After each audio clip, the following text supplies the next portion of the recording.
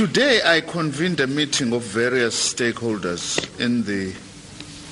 of the higher education sector in Cape Town as a response to the current wave of student protests at a number of our universities.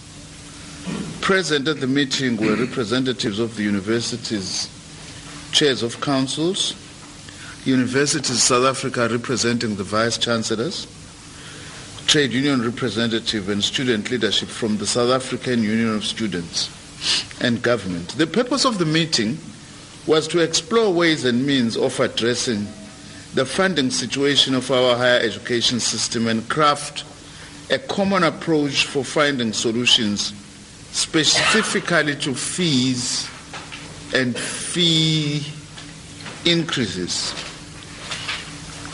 The meeting took place on the back of a very successful higher education summit, which concluded on Saturday, the 17th of October, and covered a number of issues, part of which covered the funding at the higher education system and student fees. The summit has resolutions that are short-term and long-term, which the various stakeholders will pursue, and these will bring about long-term solutions to the structural challenges that engulf the higher education system. In other words, the summit laid a good foundation for the sector to deal with the enduring challenges of our higher education system. The stakeholders agreed to encourage their respective constituencies to engage in institutional negotiations at universities with a view to achieve a fee increase of not higher than a CPI-related increase of 6% for 2016.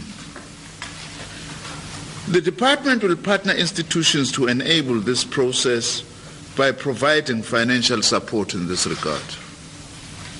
A task team of all stakeholders will be immediately initiated with a view to provide a report on the establishment of a more sustainable fee regime that also recognizes the importance of input variables such as the university subsidy from government and higher education cost drivers.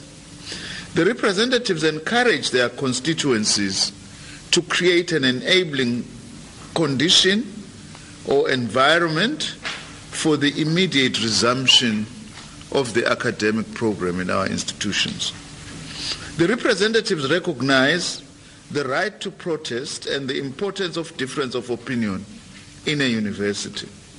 They also underscored the importance of peaceful protest and the respect of constitutional rights of all parties, including those who decide not to protest and who hold different views.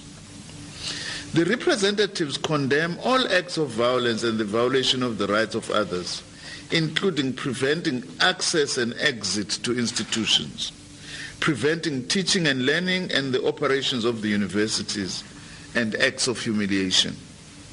The violation of these rights undermine a safe and secure institutional environment within our universities and must be resisted at all costs. We also recognize the importance of cooperative governance, which requires sustained engagements with all constituencies, and that involves give and take and leads to the productive outcomes for all sides. This requires the enhancement of the skills of leaders of all stakeholders, and the department will assist to facilitate such development. Thank you very much.